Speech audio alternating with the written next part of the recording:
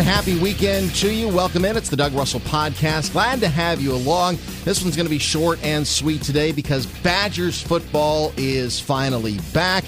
And Badgers football in front of a crowd at Camp Randall Stadium for the first time in almost 651 days.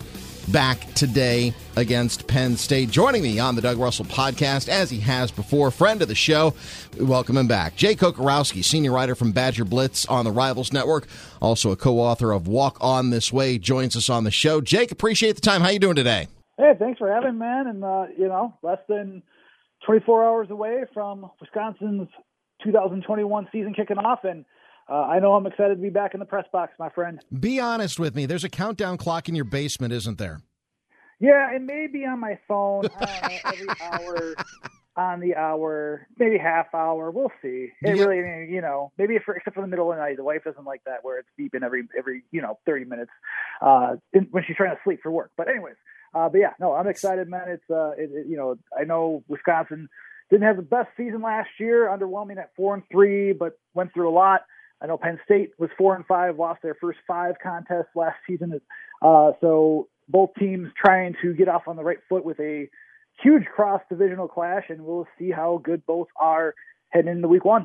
Yeah, I mean, I love playing a big game right out of the chute, and I know they still have Eastern Michigan coming up after this week's game, so I think there's going to be a little bit of a letdown. Certainly they probably will be for us.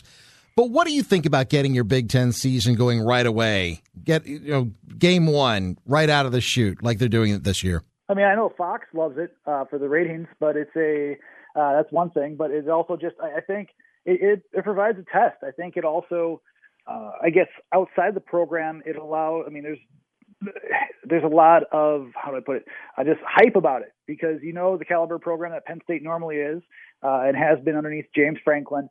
You've seen how just teams in general, like when you have these big matchups, it does gather interest. And I think for fans, I mean, a home game against Penn State's huge. And like it's even more hype going and more excitement about facing, a big-time opponent that even though that they had a rough year last year, they have plenty of weapons. It's plenty of talent. Penn State recruits very well normally. For the team, it's a good chance to show, to take on a challenge.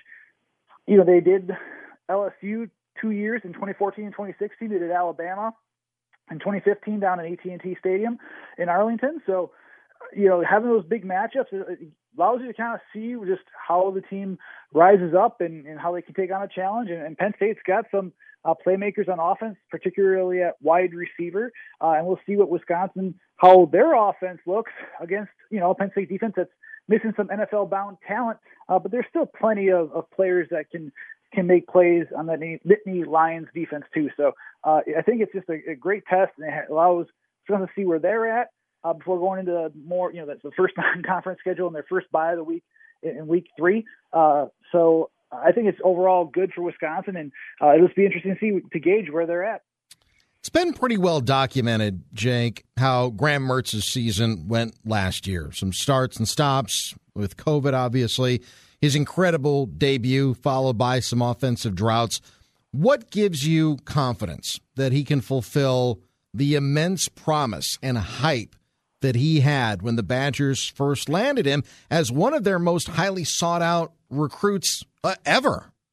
Yeah, I mean, and you talked about the well-documented history. I mean, Mertz, you've seen, it was a roller coaster year where lights the world on fire in terms of just what he did against Illinois, set a completion percentage single game record with, the 2021 performance, had 248 yards, 5 touchdown passes, which also tied a single game high. And so, then everything just kind of tumbled down there a little bit. Even, along with the COVID cases and the team having to cancel 2 games thereafter, after that Illinois blowout, they come back against Michigan. But, it was noted in, April, that he injured his throwing shoulder at Michigan. And so, even though I asked him about that in the spring, and he said, gosh, this is, he made no excuses for it, and he made no excuses, which to me stood out too, where he knew that he had to play better. And on top of things, he also had other injuries at the skill spots with Danny Davis and Kendrick Pryor missing the combined 9 games. You had also overall just, like the offensive line where, Caden Lyles was injured against Indiana, so they had a true freshman at center. Jalen Berger played in only 4 of the 7 games. So, the full offensive weaponry wasn't there, but he's also a redshirt freshman at that point. He's a first-year starter. There's going to be some mistakes that are going to be made. I don't care what type of recruit you are. You saw C.J. Stroud yesterday, a very highly touted quarterback for Ohio State, have, some errors there. It's going to happen. You can't play perfect. You're not going to be like what he did against Illinois, Mertz, back in last year. But, this, I think, he's going to take strides. Paul Chryst is not just calling plays, but he's mentoring the quarterbacks once again. We know the track record that Paul has with those quarterbacks. And on top of that, too, I think just, year 2 of a Chryst-led quarterback provides good things. It yields good things where, on average, Alex Hornibrook, most recently in 2018, or 2017, I should say. 2018 was a bad year for Hornibrook, but 2017 was a good year for him. 2010 for Scott Tolzien compared to 2009. He had a great year in 2010. So, we'll see just what happens. And obviously, every year is different. A lot of different tangibles and factors that play into it. But I do feel that, and we saw it during fall camp and spring ball where he can still make every throw you want out of a standout Power 5 quarterback. We'll just see what happens throughout the season. But, I'm generally believing in the, belief that really Mertz should take steps forward. And I think the offense is going to be better from last year. Thank you for dropping in the name Alex Hornibrook. I didn't know that was going to happen on today's show. Part of the bingo card that we had. That sounds about right. Let's go from quarterback to running back because for the last, 25 years or so, the Badgers have always had great running backs, whether it was Dane or Gordon, White, Ball, Taylor. The list goes on. And I'm interested in your take on maybe it's the 1-2 punch of Ches Malusi and Jalen Berger sharing carries this season. But do you think that one of them, and I know Malusi's going to get the start against Penn State, but do you think one of them will eventually carry the load significantly more than the other? I'm sure they'd like that, to have one back stand out. But we've also seen in the past that whether it's Paul Chryst-led offenses or even with Gary Anderson, having multiple backs within an offensive set it is a great thing to have. And having, even let's talk Gary Anderson real quick. 2013, you had Melvin Gordon and James White with a formidable duo. And then the next year, you had Melvin Gordon and Corey Clement. Before that, in 2010, you had John Clade, James White, and Monte Ball. And then the next year, you had Monte Ball and James White. And so I think, granted, Wisconsin's been spoiled with running backs like Jonathan Taylor, like a running back like Jonathan Taylor, where he could take on the bulk of those carries from 2017 to 2019. But I also feel that I think there will be one back that takes more carries. And talking with Gary Brown, the new running backs coach for Wisconsin, he's the one that's tutored Ezekiel Elliott, Darren McFadden in his time in the NFL with the Dallas Cowboys.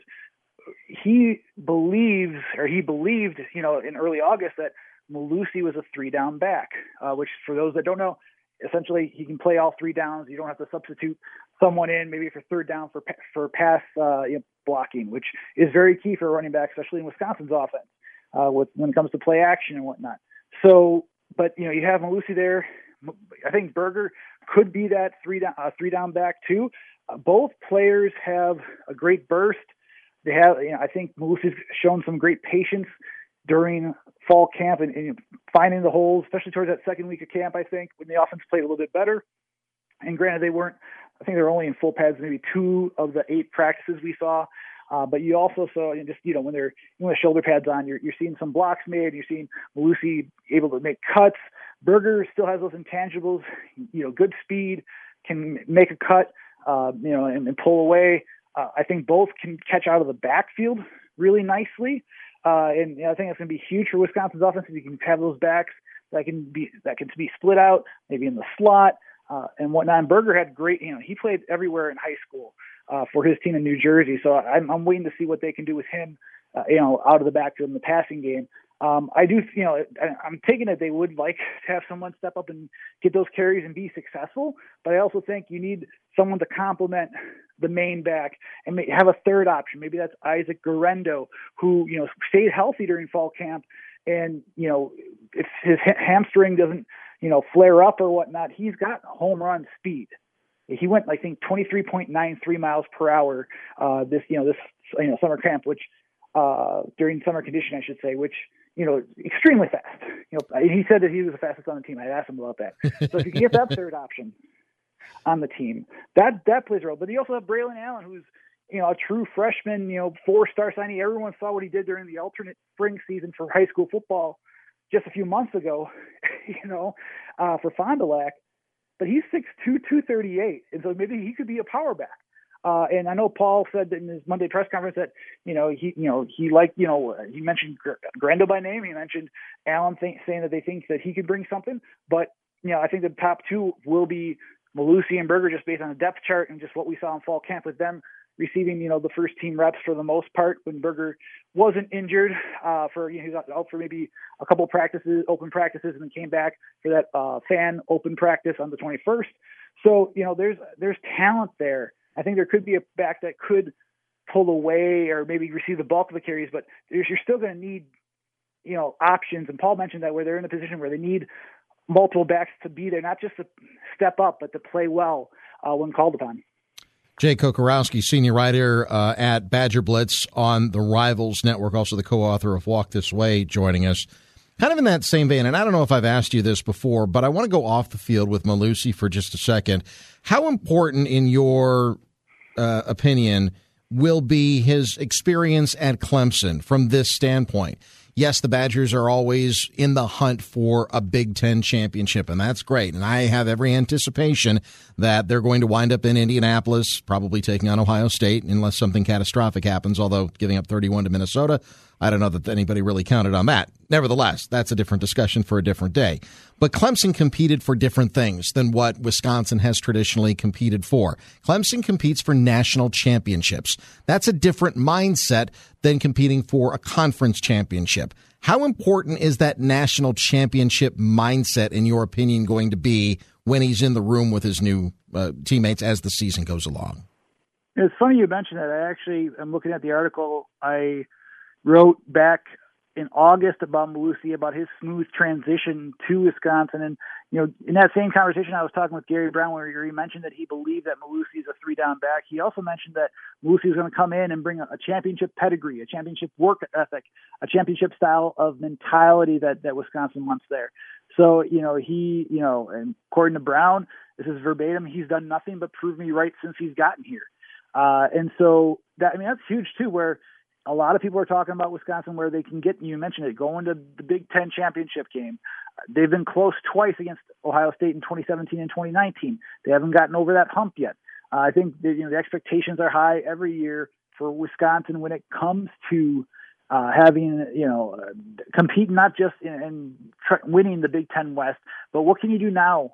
That next step's like, what can you do now in the Big Ten championship game? And is college football playoff, whether or not there is expansion, can they break through and be a playoff team? And obviously, having expansion, having 12 teams possibly down the road, that makes it a lot easier. And Wisconsin would have been in the playoffs, 2 of the 4 years, because of just if they would have expanded it, you kind of do that retroactively there. But, Malusi, and even say Graham Mertz, I'm just thinking back to Monday, just in terms of, I'd asked him about just what Malusi did to, claim that first team spot on the depth chart. And he mentioned this the way his approach came in and how he made use of every rep that he had and, came in with that smart, tough, dependable slogan that Wisconsin's had in the Christ era.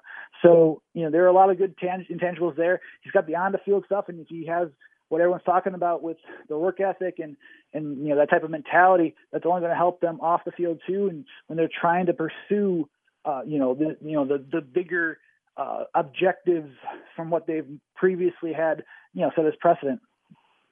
Final thing for you is we're joined by Jay Kocorowski, senior writer at Badger Blitz. Let's talk about Penn State in the remaining couple of minutes that we have with you. They've got a new offensive coordinator, Mike Yurcich. He comes to Happy Valley with a reputation as being, I'll use the word aggressive, On offense, Sean Clifford, certainly an experienced quarterback at Penn State as well. He's got a couple of good receivers. He's a decent, but in my opinion, not game-changing runner, but a good, solid quarterback for Penn State. When the Nittany Lions come in to Camp Randall Stadium, what do you see from them? Right. I mean, looking offensively, you talk about Yurcich and just what he did at Texas, where he averaged 42 points and 475 yards per game. Sam Ehlinger threw 26 touchdowns, I should say, and ran for 8, for the Longhorns last year under his watch. But then he was a passing game coordinator at Ohio State in 2019 in a year where Justin Fields threw 41 touchdowns, so only 3 interceptions. So before that, he was at Oklahoma State where, you saw what Mason Rudolph did down there in the Big 12. So there's a great pedigree. And I know that Penn State's hoping to have that influence rub off on Clifford and being more dynamic and being more explosive and cutting out the mistakes. I think a big key for Wisconsin tomorrow will be making him as uncomfortable as possible in that backfield, getting pressure. I think Wisconsin can get pressure from all 3 levels of the defense and getting there quick enough so that Clifford can't read what's happening and obviously create some havoc, some turnovers, some sacks there. But, with Penn State too, if they don't get pressure, you're looking at what a really terrific duo in the Big Ten in terms of receivers with Jahan Dotson. He was a consensus 3rd-team all-conference selection. Last year had 52 receptions. I think he had 8 touchdowns for that matter. And then on top of that, you have Parker Washington, who Wisconsin tried to recruit, had him up for an official visit, but officially then committed to Penn State, signed, and he had 36 receptions, and 6 touchdowns on his end last year. So there's, that's a big duo. It could be a big challenge for Wisconsin secondary right off the bat. It's a senior-laden defensive backfield for Wisconsin, where you have Caesar Williams and Fayon Hicks at corner, Colin Wilder and Scott Nelson at safety. Now comes okay, this is a senior, this is an experienced bunch of players in that defensive backfield, that back third of the defense. We'll see how they do and how they match up with this aggressiveness that you mentioned, of Penn State, this new Penn State offense. And do we see that this, in the first week in week 1 where they take more chances, or do they try to air out the deep ball to Dotson, and can, the coverage keep up with it, especially because Wisconsin likes to run a lot of man coverage at times, especially if you're going to be blitzing and sending extra defenders. So that's going to be, a big key matchup. And if Wisconsin can contain that, I think they come out with a win in week 1. Jay Kocorowski, senior writer at Badgers Blitz and on the Rivals Network, joining us here on the Doug Russell Podcast. That'll do it for this edition of the show. Again, like I said, this was a short and sweet one, just a Badgers preview. And, of course, Wisconsin taking on Penn State at Camp Randall Stadium on Saturday. I'll have the pregame show in Milwaukee and in Madison on 97.3 The Game, on the Big 920, and on 1310 WIBA starting at 7 a.m. Hope you can catch that. If you can't, we'll talk to you next time, either on the radio or right here on the Doug Russell Podcast. Have a great weekend.